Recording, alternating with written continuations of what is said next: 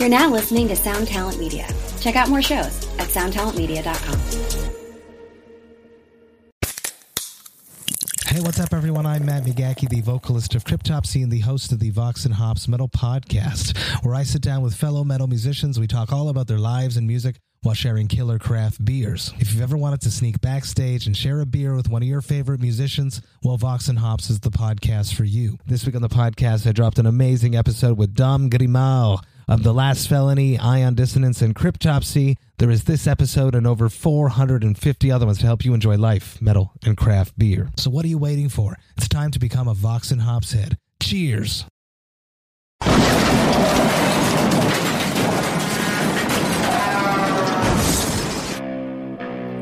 Lambgoat presents the Van Flip Podcast.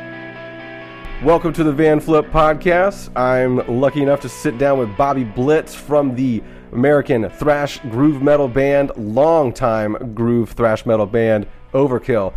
We are glad to have you on the podcast, Bobby. How are you doing? Hey, great to be here, man. Starting to celebrate the spring, celebrating a new record, celebrating a new tour. I mean, things are looking up, so it's good to be promoting something that's, let's say, viable in the current day. Yeah, that's good. And for being around for so many years, it's a testament to how long you guys have been able to rise above and keep moving forward. Bro, I do this thing on stage every now and then where I come out like this. I come out and I go, bare knuckles. When's the last time Grandpa kicked your fucking ass? Yeah. Not saying that you're a grandpa or anything like that personally, but, you guys have managed to, you started in the 80s, I think 1980 if I'm not mistaken, but you've been kicking it since then and, just being a purveyor of thrash metal music and setting or pushing the bounds and pushing the limits of that. So congratulations on all that. Thank you. I appreciate it. I mean, it's quite an accomplishment. I never thought that, the journey was going to be this long, but I suppose part of that is that I enjoyed the journey. So you kind of, it's one piece after another or one step after another that takes you down this road where all of a sudden it's almost 40 fucking years and you say to yourself, this is absolutely insane. Yeah. But it was because of enjoying the, those individual segments of the journey all the way through, and all the stories that you have, and all. Listen, I've been working in motorcycle boots and Levi's for since 1985, so that's a good thing. So. Yeah. No corporate attire for you. I own a suit, but it's for bad occasions. It's for the award shows too. You got to go to the Grammys or the award shows over the years. Voted by the Rock and Roll Hall of Fame. Yeah. So who's this douchebag? Right before we hopped on the podcast, you were going to let me know about the vases behind your head. So if you're watching on the video, there's two vases on either side of Bobby. I got them in Canada. When I was on the road. Let's make it real. I was grabbing them off the mantelpiece here. They're called lava vase. You can hear it. You can kind of see it there. Oh yeah. It's called lava vase, but it's made from the rubble. The original ones were made from the rubble of the Second World War in Germany. It was part of the Marshall Plan to clean up, the destroyed cities. Mm-hmm. And somebody came up with this idea of melting down the rubble, and they found old Luftwaffe bomb molds that were still yikes, yeah, functioning, and they made vases out of it. So this one is actually not just post World War II dated. It's more from the 60s. It's got kind of a psychedelic vibe to it. But it carried on from that. But that's one of the things that we're talking about, the journey that I collected along the way. It's not like I'm a huge art collector, but when I see something where I'm like, wow, that's weird, I pick that up. What are some other things in your collection that you've gotten along the travels, along the many, many years that you guys have been touring? Well, I mean, obviously, the simplicity stuff, T-shirts from other bands. Right. Our own T-shirts. I have a couple of art pictures around. I mean, I got something from a guy who does metal art. There's the Elegant Lady on my mantelpiece. That's the Day of the Dead from Mexico. Nice. But it's done in clay. It's not done in the paper mache. So, I mean, I don't have like a ton of stuff, but the stuff I have is kind of really important to me because there's a memory attached to it. Like these vases were from Canada from a show up in Toronto that we did. The Elegant Lady is from Monterrey, Mexico. So, I mean, they're attached to those memories that we were talking about earlier, or that journey. Mm-hmm. You know, that when I look at that, I don't just see the Elegant Lady. I see, Monterrey, Mexico. I was down there for a couple of extra days. I met some friends. Just a good time. Yeah. What is your favorite? I mean, you probably can't even think about it or recall it because there's been so many tours. But do you have a favorite tour over the years that you kind of look back fondly on, or they just all kind of blend together at this point? No, there's one. I mean, you don't get into this kind of music unless you're a fan of this kind of music, and obviously the band is named Overkill. So, I mean, you could connect us somewhere in there to Motorhead. We weren't that original band that came out and was like all of a sudden we were struck by lightning and we were writing stuff that was going to be the next scene. We were a cover band and we were playing Motorhead and we were playing some heavy metal. And in 1988, we did a tour where we opened and then Motorhead was second and then Slayer closed, which was just a great three-prong attack. But years later, and Motorhead always, I'm not going to say kept in touch with us, but were always cordial to us wherever we ran into them out in the road. And these guys were idols of mine, I mean, when I was a kid, I mean, and sometimes you don't want to meet your idols because you're like, geez, I'm going to meet this fucking guy. I'm going to come home if he's an asshole. I'm going to break all the fucking records today. Yeah. Yeah, I get that. But you know what I'm saying, right? I mean, it's just, but that wasn't the truth with them. The truth was that they were 10 times cooler than I even thought they could have. So they get to us, and we get a tour back in the somewhere around 2007. And so it's through Germany. It's Motorhead, and we're direct support to them at this point. Well, in any case, it's the last show in Berlin, and I get this message from Big E, our light, comes into the dressing room. It's like, Bobby Lemmy wants to go talk to you. And so I go down to his dressing room, and gives me a drink, and we're talking. He goes, I want you to sing Overkill with me tonight. And I was like, how fucking great is this? This is going to be one of the memories of a lifetime. Yeah. I know the song's old, but the point is that I'm afraid I'm going to mess up, because it's a duet, I'm going to mess up the lyrics. So I write, each on my forearm, I got the first word of each verse like this. And he's going to me, he goes, we got to sing it the same mic. I'm like, okay. So as I'm singing, I'm glancing down to the first word so I don't fuck it up. Right. And he fucking calls me out for cheat notes in front of 12,000 in Berlin. He's got cheat notes. So that was quite a memory. Yeah, that's a lot of anxiety at one point there, just at one time coming flooding in. How is it like? Because I mean, you again for having such a long career and interacting with so many, I guess, if you want to call them legends, whether it's in thrash or metal in general. Because you just talked about, sharing the stage with Lemmy, playing with Motorhead, and also in the same show playing with Slayer. I mean, what's it been like to just share the stages with so many? Like, at the time it may not have been huge, but now obviously, as we've progressed and as bands have gone on, and some people have obviously passed away, like Lemmy and other acts that or other people that you probably shared the stage with. But like, looking back on it, do you ever think like, wow, I'm fucking beyond lucky to have been at the right spot at the right time in your career, starting Overkill and within that genre of thrash? Like, do you ever just think back and just like, wow, I'm fucking lucky for all that? I mean, that's a great take on it. I mean, of course I do, but I think that, as time passes, it obviously becomes even more exaggerated in my head. But and that's just being honest. No, of course. I mean, but when it was happening, it was huge too.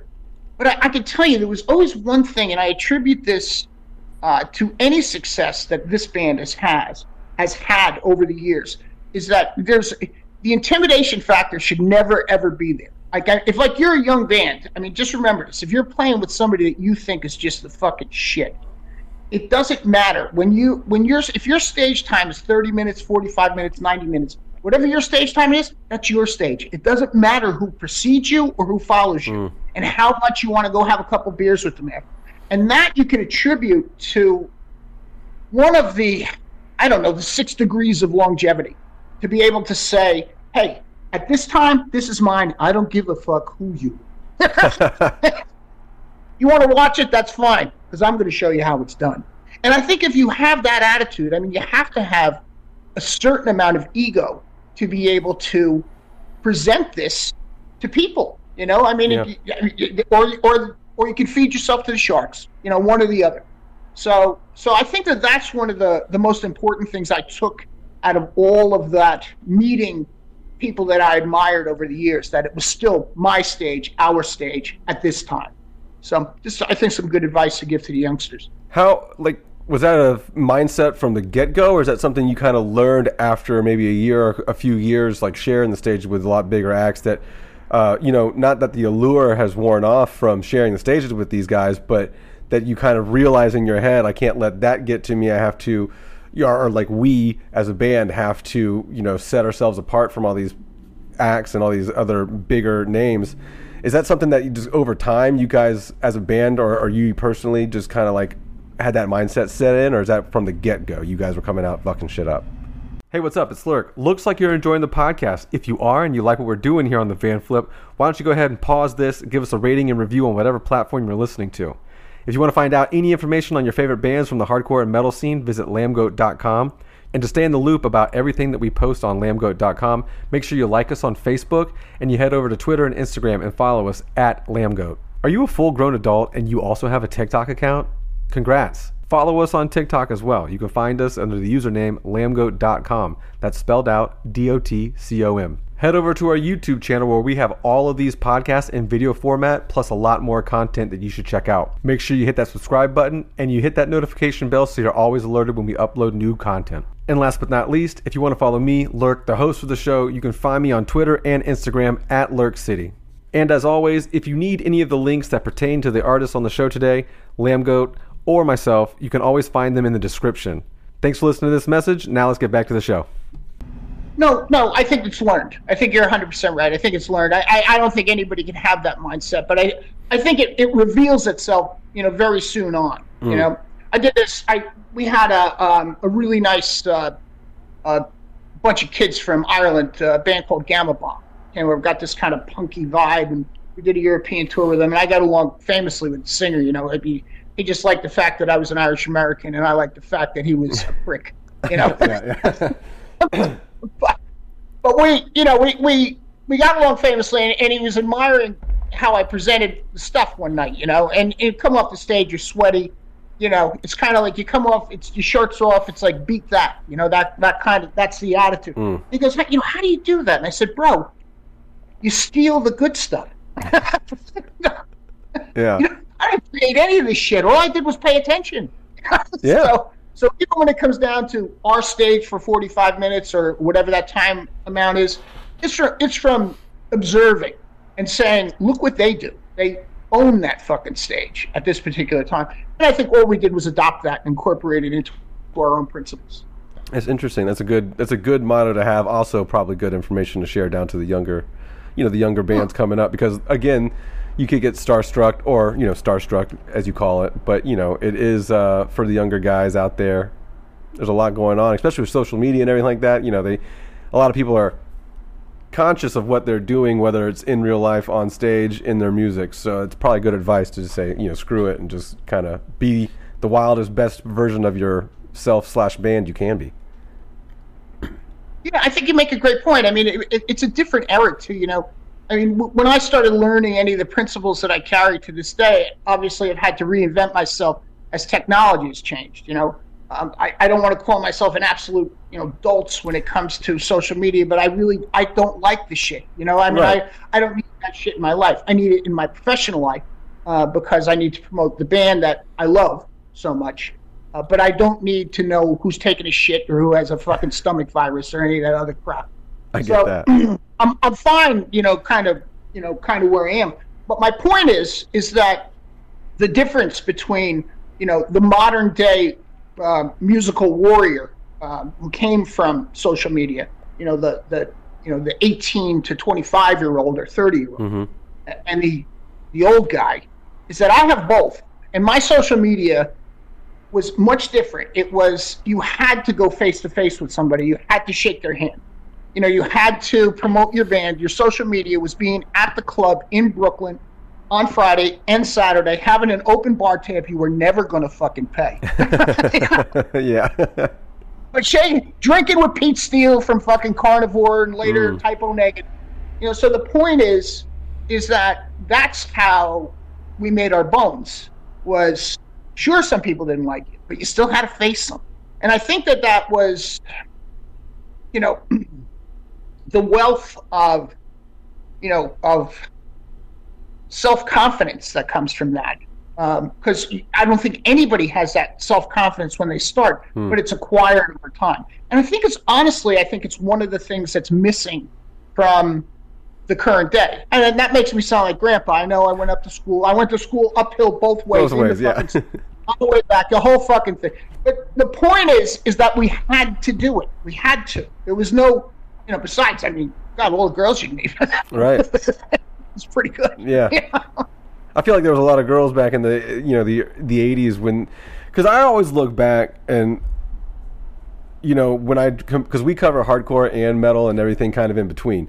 And I always ask myself, like, how can we make hardcore more, accessible to everybody, and how can we grow it and make it bigger?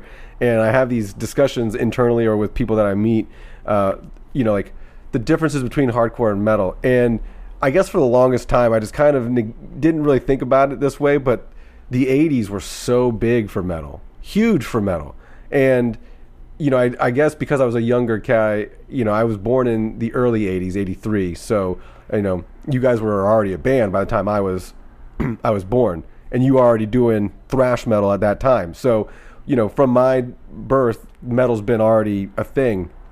And it's just one of those things where, like, I kind of didn't really remember or realize that it was so huge, you know, like it was hair metal was even a thing. Like that was a big quote unquote pop thing too. Like hair metal became big, Twisted Sister and bands like that. It was all over like MTV at the time and this, that, or the other. And so I always am astounded that metal was so big back in the day. And then, you know, it's not as, I mean, it is big now, but it's not as like mainstream big, or at least I should say like the more underground band, like the right underneath the mainstream level. You know, like obviously you still have huge bands like Metallica, and even Slipknot is up there now too. So there are bigger metal bands out there that fall under the umbrella, but it was also crazy how big it was back then. And, you know, you guys were in the mix of all of that. You know, you bring up a great point, and it hasn't gotten any smaller, hasn't gotten any smaller because of the social media. So there is the positiveness of the change. Obviously, I'm not just living in the past. You know, and you see some of those bands. They do an interview. Nobody understands me. Nobody understands my brilliance. I've been brilliant for 4 fucking decades. Why doesn't anybody understand? Because you've been saying you've been fucking brilliant for 4 fucking decades, and nobody wants to take your fucking bullshit. It's really what the thing is. But if you go back to, like, right after you were born, like in a 10-year period after that, one of the great things that started happening in New York, and it was a fucking weird experiment at first, because, like, there was a club called L'Amour, 1,700 people, right? And sometimes we could put 1,700 people in that club, and sometimes we couldn't. And that's just the way it was. So they started taking the thrash bands and sistering them up with the hardcore bands. So it was totally not uncommon to see Overkill Agnostic, Overkill Crimes, Overkill Leeway, you know, Overkill Madball. You know, this was like the normal thing back then. Now, obviously, there were some growing pains. Yeah, for sure. Yeah, the crowds obviously probably didn't get along as well. Yeah, but I think, you know, when the second wave of that hardcore kind of thing came along, you know, and I was friends with Bobby Hamble, and I was friends with Danny and Evan and, you know, and Billy and the guys in LOA, you know, and it was like, I mean, I remember Evan saying to me, "Where are you playing tomorrow?" You know, we just done a show at the Moors. So there was the hardcore crowd and the fucking metal crowd. We're in Philly. Oh, you're at the Trocadero. Wow, that's great. I said, I'll tell you what, you show up at 5, make sure you get on that fucking stage. So the point is that we all kind of understood the value of how it morphed into something. that the hardcore guys were way closer to the thrash guys than the thrash guys imagined, and the thrash guys were way closer to the hardcore guys than they imagined. And it actually became almost a third morphed scene. So it was really unique. I mean, you were probably 7 at the time.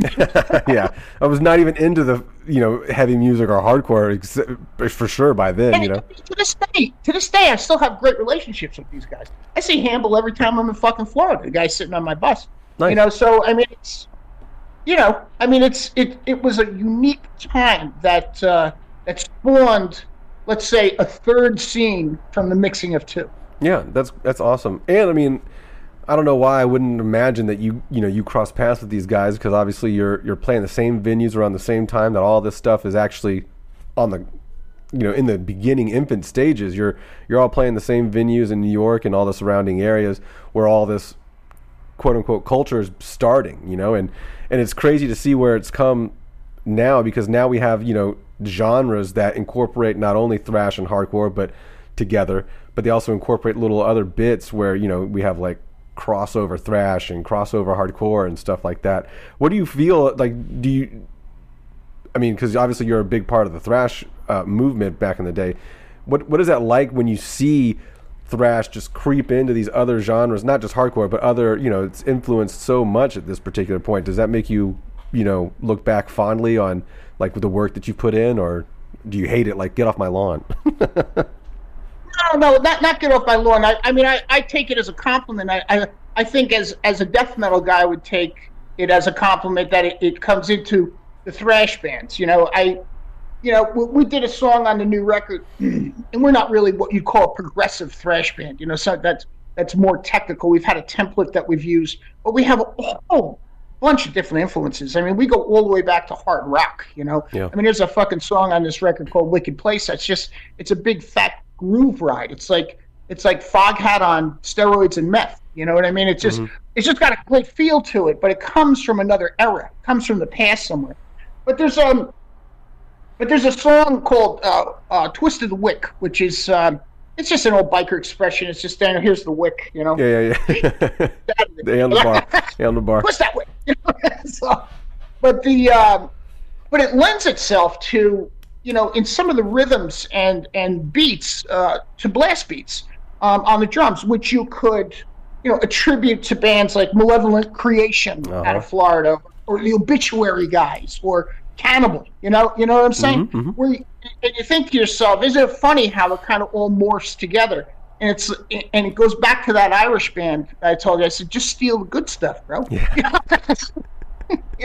But I mean, it's kind of, I think it's a compliment or a homage to the value, for instance, of death metal or hardcore, if that's what a thrash band was using, and vice versa to, let's say, Obituary using an absolute thrash riff. Yeah, actually, we just had Obituary last week on the podcast, so that was interesting. Obviously, me being in Florida, I'm more aware of like the death metal scene that popped up down here with Death and like you were saying, Deicide, or you didn't see Deicide, but Deicide, Cannibal, and all those other bands.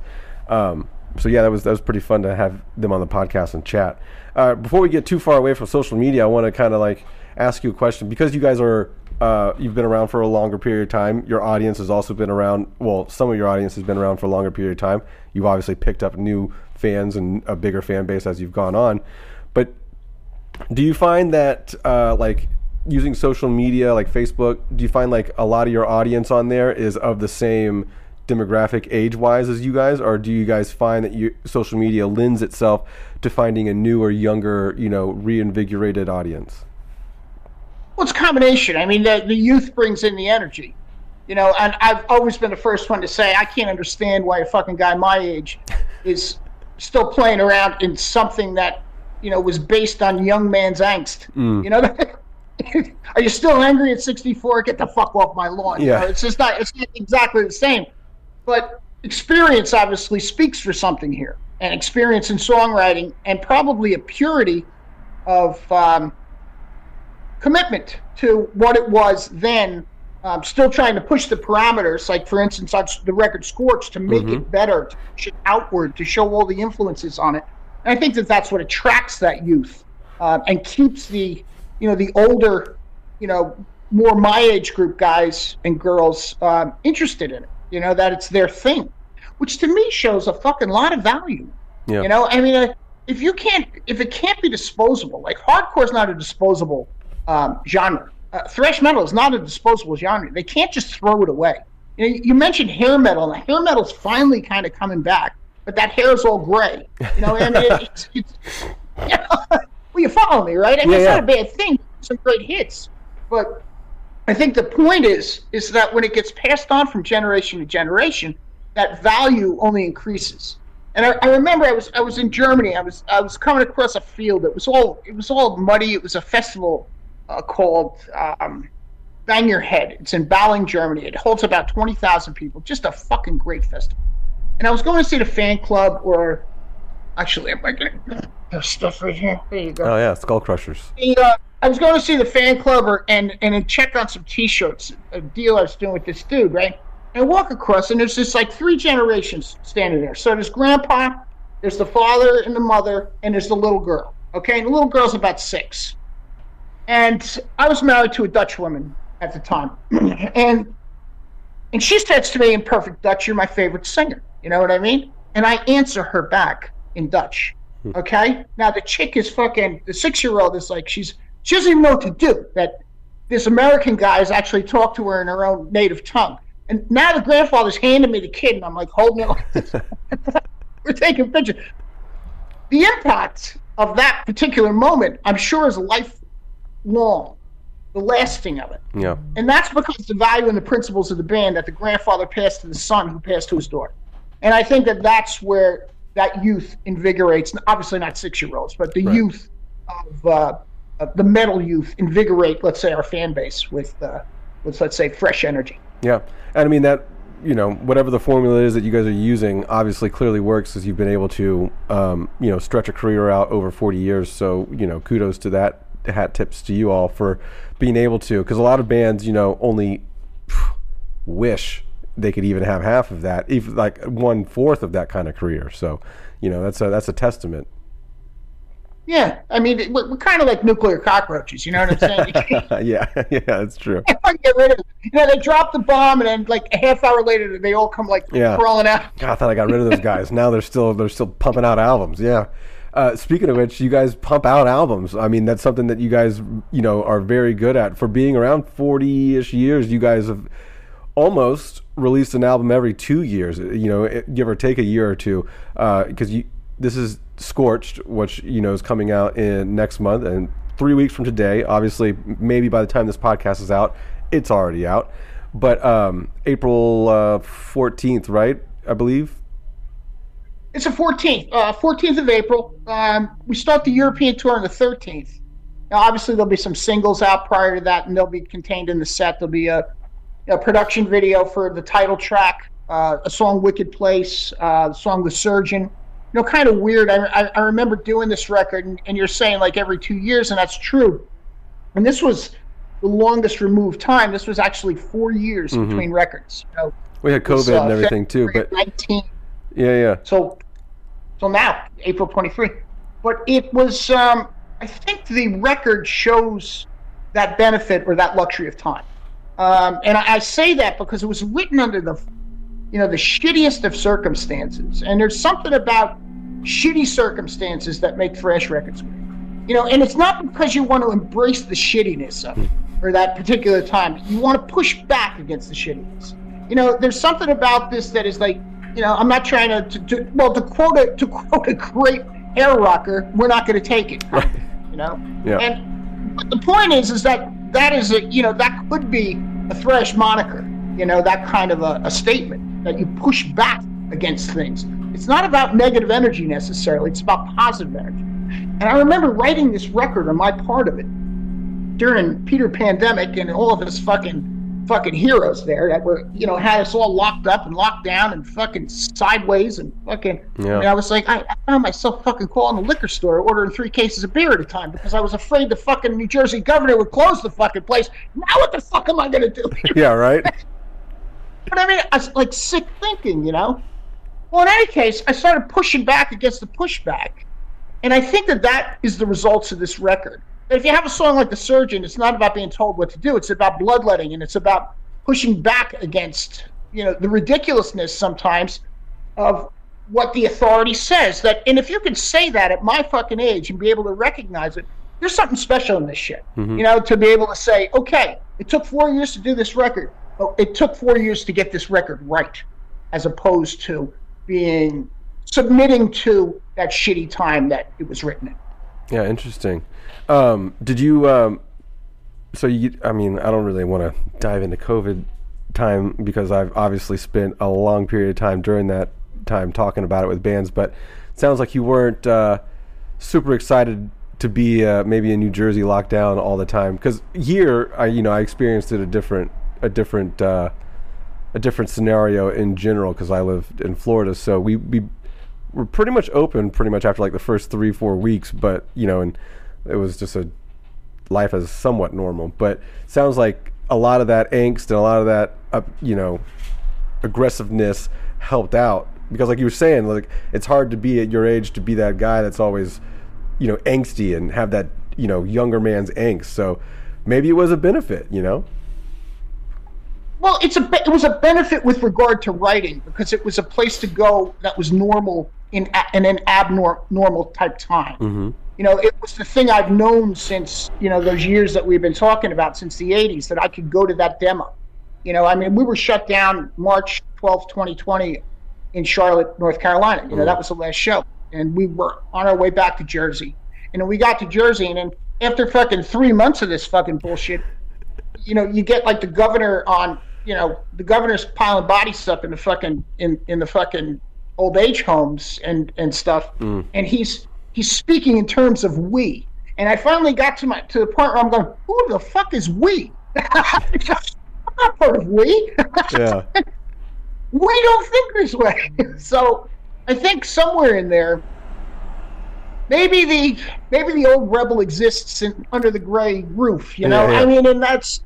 And I think somewhere in there comes the validity of a record like Scorched. Not to say, hey, you're an idiot, and this is a conspiracy theory and all this and that, but it was for sure a controlled situation. And we in Jersey were admiring Florida, saying, because I'm calling the liquor store saying, are you shutting down? Can you get me 3 cases of Heineken? What am I going to do during May? Yeah. Which is no way to fucking live, and I feel for people. I know there was loss, and I know there was hardship during it. I for sure know there was. But I think I think that we're a smart enough race of people, the human race I'm speaking of, to not put ourselves in dire straits, or without the help of our totalitarian government during that particular time in our lives. It kind of felt like that for the most part. That's kind of the way I feel about it. No, I get it. We don't have to harp on the the topic of that time, because obviously it's probably been documented very extensively throughout, not just in the metal world, but all over.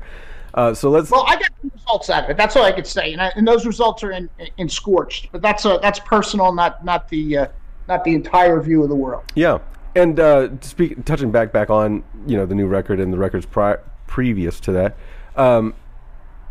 like you were saying, was it harder in the albums prior, leading up to it, to find like aggressive inspiration, or is it easy for you just to look at common day, everyday stuff and find something that you're like, that you don't agree with? Obviously it's easy, but like to find inspiration through that stuff.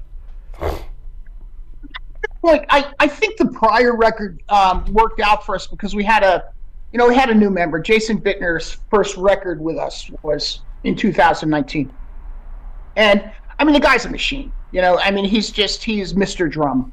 So he thinks drums, he eats drums, he lives drums. He sleeps drums.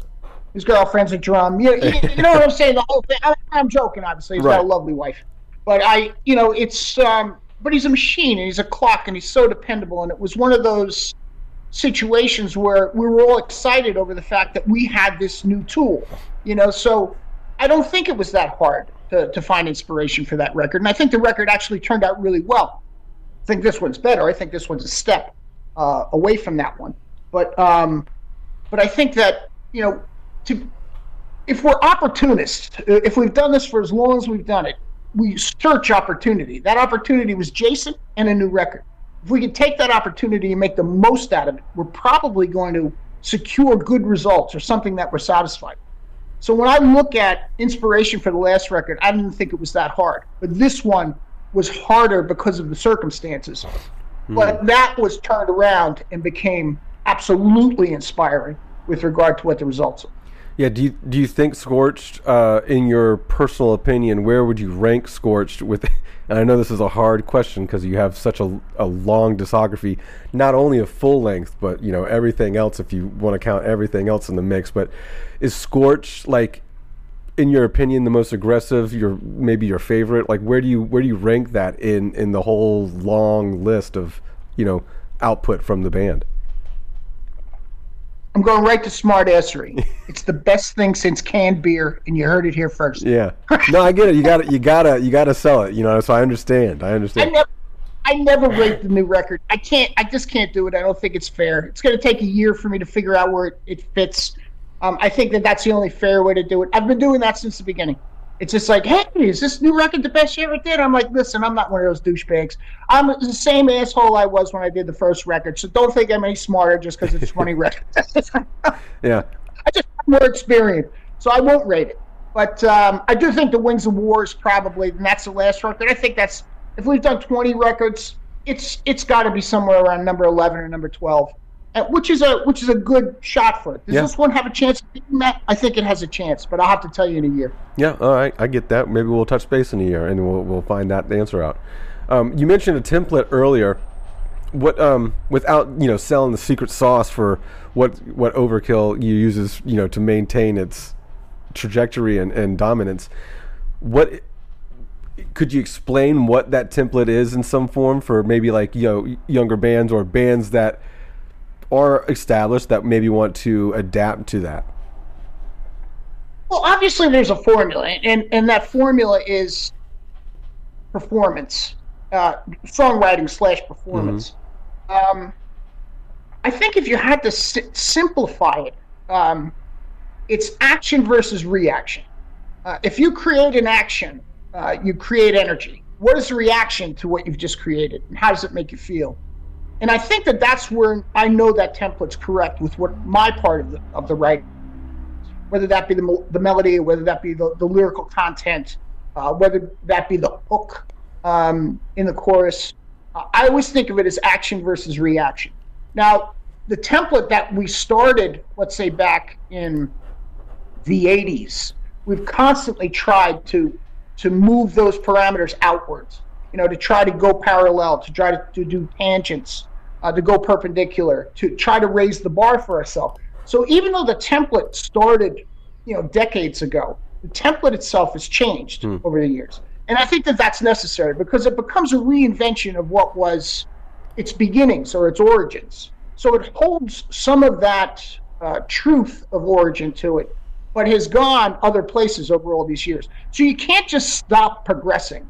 You have to be able to progress. You can't just constantly rewrite the same song, build, brick houses are so strong because they're exactly the fucking same. You can stack them, but it's not that fucking interesting, if you know what I mean. Yeah. I mean, it's just a brick fucking house. So you have to be able to think out of the box with that template. I think that's more our approach than repetition. Interesting. Yeah, that's good. That's good information. Do you obviously you guys tour often, and you, again, I keep harping on it, but you guys obviously, like, you guys are probably one of the longest running bands that we've had on the podcast. So I have a lot of, longevity type questions. So I apologize, but do you and Dee Dee ever just like sit on the bus or in the studio or whenever you're hanging out and just kind of have like these moments where you look at each other and just go like, what the fuck, man?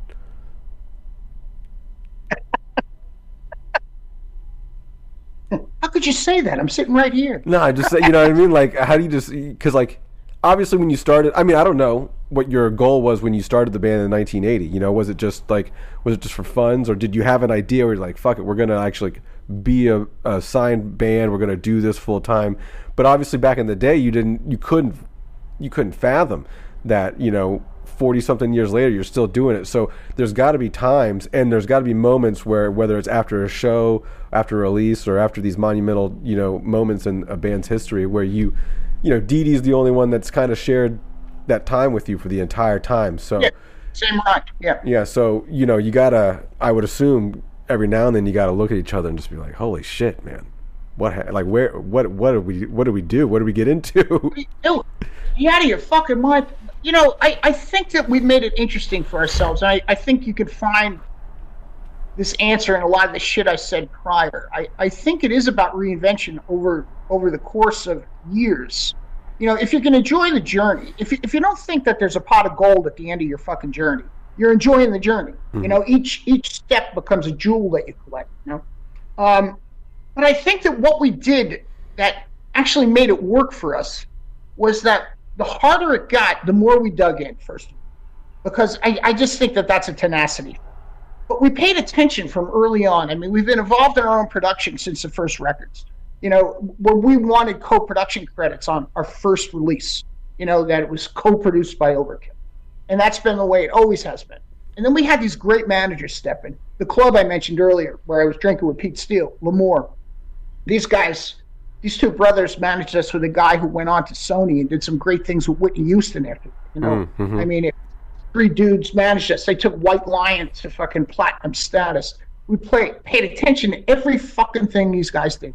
When we had questions, they would answer them, and they'd answer them honestly. And they put us on salaries when we shouldn't have been on salaries, just so that we could continue doing this because they believed in us. In any case, when the dark days of the 90s came, we were ready to manage ourselves. So there becomes the morph into a whole second parallel to what we were doing. We were now the guys who ran the fucking business. We weren't these like creative minds. We were we were more like craftsmen. We weren't artists. And now we're managing the fucking band. We're making all the decisions. So when you look at this band now, this many years later, all the work is done from this room and Dee Dee's room and my office, and every T-shirt goes across my desk, and every crew guy goes across, and the salaries are done here, and blah, blah, blah, all that shit. So all the work is done prior. Then we go out the fucking road. It's fucking middle-aged boys club, man. I mean, there's dice being thrown. Somebody's got cigars. Somebody's brought fucking 12-year-old bourbon. It's going to be a fucking good time. Yeah. So you can't look at it. We're never out there for 6 weeks at a time anymore. So if we're out there for 3 weeks, it can be like a vacation. So I don't think we've ever looked at each other like, oh, what are we doing? This is ridiculous. That said, if you get sick, fuck it. You just want to be home in your own bed. And why has this been a good ride? And I wasn't prefacing the question like that. I should probably clarify. It was more of like an astounding, like, what the hell, man? Because it's like you said, it's been a long ride, and it's just, I'm assuming sometimes you just got to have you look over and you're just like, wow, man, like, who would have thought, Hey, who are you? Yeah. I want to touch base, and you don't have to, go super deep into it, but it's something you brought up. You were saying that the record label puts you guys on salary. I just don't know if you want to elaborate on that a little bit or whatnot. Like, obviously, it was enough, or it allotted you guys to do more music rather than worry about how to pay bills. So, Well, it wasn't a record label. It was our management. All right, sorry. So, I mean, they made sure that they pooled whatever they got, and instead of us getting these huge chunks of it, I mean, we knew what was going on with it, but we could take like a monthly salary back then. I mean, we were a band on our second record, and they were making sure that we were getting paid. Okay. That they believed in us enough to make sure that even if we had run out of the money that we had taken with regard to advance, that they would advance on the next advance so that we could pay those bills back from the early days. And that's priceless, because sure, I mean, I had to work a job here and there. I mean, I put in ceiling fans, I painted houses, the whole thing, but it didn't have to do it all the time. And I could leave that job to go on the road, because I had that other money that I could depend on to pay my rent or my car insurance or whatever. Interesting. And you brought up another thing within that little segment about the 90s and the dark days. Was that because of the grunge movement and the alternative movement kind of taking such a stranglehold in like the radio airwaves and MTV and stuff? Yeah, I think there was a new wave of youth. They smelled like Teen Spirit. I mean, it's just the way it was. I mean, and you have, you got to tip your hat to them. I mean, they changed the world. I mean, without a doubt. It was the antithesis. If we were the antithesis of hair metal, that whole scene was the antithesis of us. I mean, there always seemed to be a huge amount of positive aggression in thrash to me, and it didn't seem like that. That next wave carried that. It carried a great musicality to it. I mean, don't get me wrong, big Soundgarden fan. I fucking love that stuff. Yeah. I mean, I didn't like all of the shit that whole scene did, but some of the bands are just amazing. But I think that it forced the thrash scene back to the underground. I mean, we were being distributed by Atlantic Records at that point. Yeah.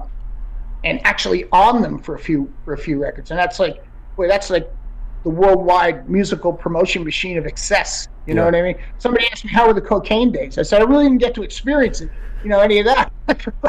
But you knew it was there. Yeah. You know what I'm saying? You got guys, you're meeting guys with pinky rings. Yeah. Long fingernails, But but I think that if it forced us back to the underground, it forced bands like us, especially at the lower level bands, not the bigger tier. We're obviously a second tier. Force us back into purity, and I think that in those dark days, a lot of people didn't pay attention to shit like management. We cut our expenses by 20% right there. We're just right off the top from our management, saying we're going to do it from now on, and we're going to figure this out. So I'm always proud of the fact that when it was hardest to do, we were prepared to give it a run, to give it a shot. We found deals. We found record companies that would invest in the value that we thought we had in ourselves, that they thought that we had in ourselves, that could give us great fucking advances to make great fucking records and tour the world still. So, we didn't go home and live in our parents' basements and wonder why nobody appreciated our fucking genius, and we just kept going. And I always think of it as like, what's the measure of the man? When it's easy or when it's hard? So I always think of that as something as a defining moment for Dee Dee and myself and the band. Interesting. And and again, this could be something that's just learned over the years, but you guys sound like or at least you, Bobby, sound like you're very humble about it. Is that something that you've always been? Like you're just a humble kind of guy, or have you been humbled over the years because, you've had such not an up and down, but just a long career? So you've seen a lot. I'm second generation Irish Catholic. Yeah. I had great uncles. You know what they told me? Work fucking hard. You keep your fucking mouth shut. Yeah. Yeah. Don't let them know all your secrets. Yeah, that's true. I'm not Irish Catholic, but I grew up French Catholic. I think it's upbringing. I can tell you, Dee Dee and I met Dee Dee in 80. I met his wife the next day, who was his girlfriend, who he's still married to. Congratulations. Which speaks volumes for commitment. And I'm not saying, hey, they should get accolades for it. I mean, it worked out because they're those kind of people. And it works out for the band because we're those kind of people. This is the way. And his wife has done some great things. And, I'm still great friends with both of them, And we were talking one day. She would come on the road and we were talking. She goes, the way it works with you two is you have exactly the same backgrounds. He has the second generation Italian. You have the second generation Irish. And you got big families. And you always put the families before anything else. So when that is all taken care of, the band takes care of itself. It's not about, oh, if I don't get this, the fucking world's going to end. Yeah. You got to make sure people are okay, So I think that with that being said, it's become the foundation for why that longevity happens, I mean, I've gone through a couple of divorces. I'm not the fucking poster child for commitment. But when it comes to the fucking band, I for sure am that poster child. And that is, I think, because, as she said, my upbringing. Interesting. Yeah, that's cool. What's changed the most, in, I guess, thrash over the years? Well, I don't know. I mean, it's, it's funny because, we talked just a minute about those dark days, but when it started becoming healthy again, first decade of 2000, or toward the end of that, let's say 7, 8, 9, you could just see it was becoming healthy. It was getting an influx of youth. And the youthful bands that showed up during that era were playing the template that was created by bands in the thrash era in the 80s. The Metallicas, the Anthraxes, the Megadeths, Slayer. I'm not saying they were copies, but they were that template, Overkill templates. And I was a little surprised that it was going to be a repeat. I thought it was going to be they were going to take it to a different level. And I think it took them a little bit of time, but I think it did happen. That they did start taking it to a different level. They started adding, progressive influences to it. Started taking it to a more complex type of a presentation and writing. But when it first came back, I didn't think it was a hell of a lot different than what I had experienced only 15 years, 20 years before that. Do you feel like with the ease of access, like streaming services and just the internet in general, with people being able to share their interest and their stuff that they like in an easier fashion, do you feel like there will be more dark days going forward, or do you think that because it's so accessible and because there's easy ways to share things, that things may pop up that become popular, whether it's in the mainstream or not, that still, like, these audiences will always kind of have this little environment where they can just kind of come together on, or they'll always be able to reference that, or they'll always be able to listen to you on XXX platform or something like that, no matter what. Like K-pop becomes the new biggest thing in America. It doesn't matter, because these little genres still have these little audiences that are just kind of like hell-bent on listening to it. I don't know if Overkill would exist if we were 25 years after that, or 20 or 15. If we were in the first phase and wave of technology, was a great promotional tool. And then all of a sudden the downloads started happening, and then the file sharing started happening. It became a different world. I think Overkill exists because we came from those days of excess in the 80s, or at least the end of that. So we had that promotion platform to stand on prior to all these changes. I think it's very hard for a younger band right now I'm not to say to be talented, but to be able to get the recognition that they deserve based on what they've put into it, because of how crowded the field is. Yeah. I mean, you can make a great record in your basement, in your bathroom, in the living room, as long as you have the technology to do so, and you can put it out amongst all the other ones, and we're not talking hundreds, we're talking thousands, and maybe thousands of songs, maybe 50,000 songs. Whereas back then, I'm not going to say it was a beatdown, but it was like you beat down the other bands. You wanted to beat them. This is my fucking stage. This is my promotional moment. This is my fucking tour. Maybe a little bit greedy and selfish, but for the point of, self-advancement for something you love. I think it's really hard to see that in the current day. I mean, I applaud them. For trying, and there's some great shit out there. Don't get me wrong. And I know the guys over in Wacken Germany will always do an unsigned band contest based on how many hits they get, and how many times their songs are streamed or something, and they fly them over there. 19-year-olds standing in front of 80,000 fucking people. That's fucking just beautiful, Yeah. But I think it would be hard for us if we were one of those bands to be able to stand out amongst.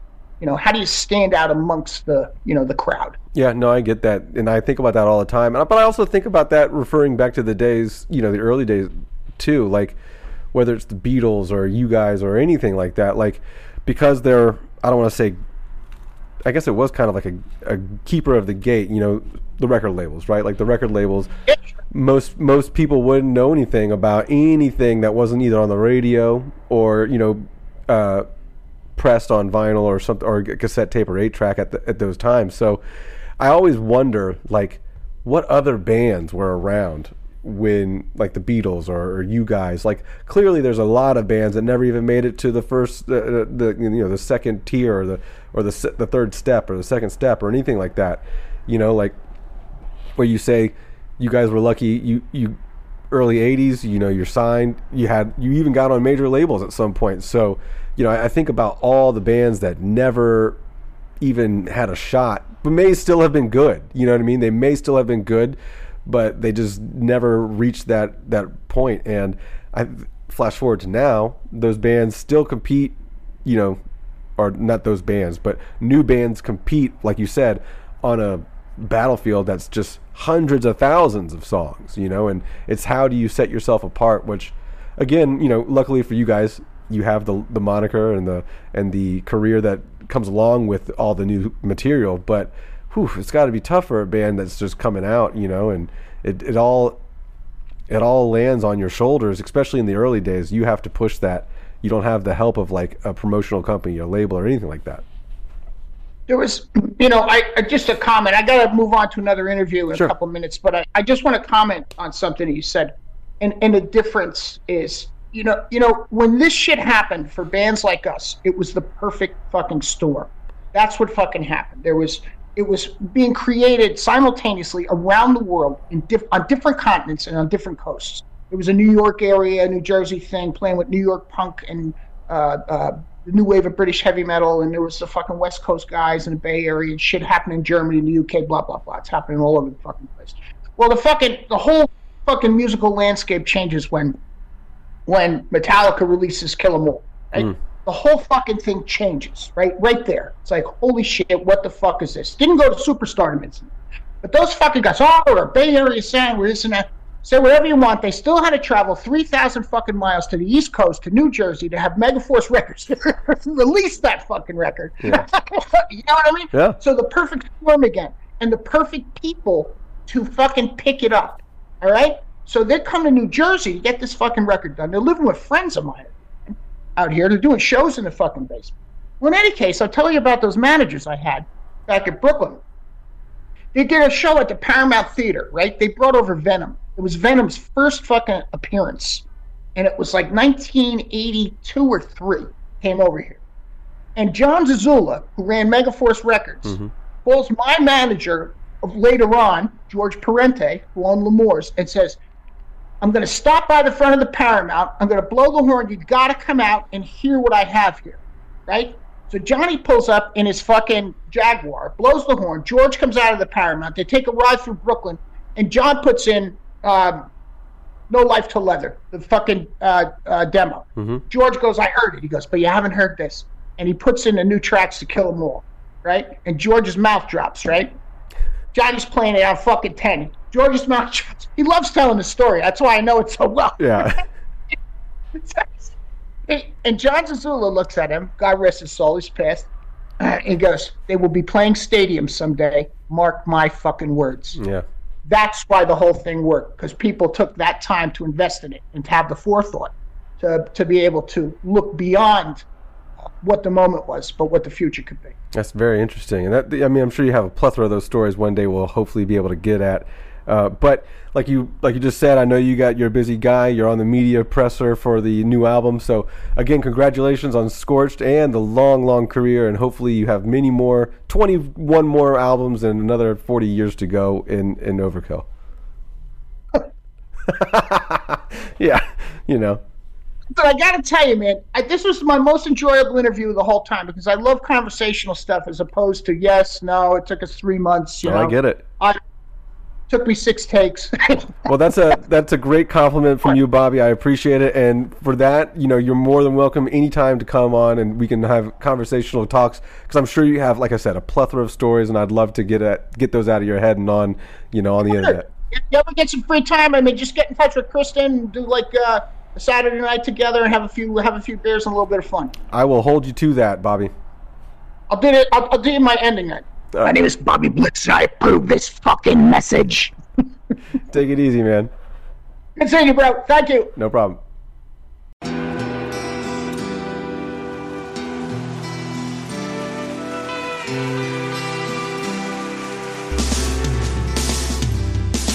I don't think it overstates things to say that the Beatles were the greatest gift to entertainment and culture of our time, a secular religion, if you will, with their universal appeal and demonstrable impact on people's lives. I'm Robert Rodriguez. host of Something About the Beatles. With every episode, I speak with historians, musicians, artists, and Beatle witnesses, all in the service of fresh insights into the most joyous cultural entity the world has ever known. I hope you'll join me and listen to Something About the Beatles, now on Evergreen and wherever you get your podcasts.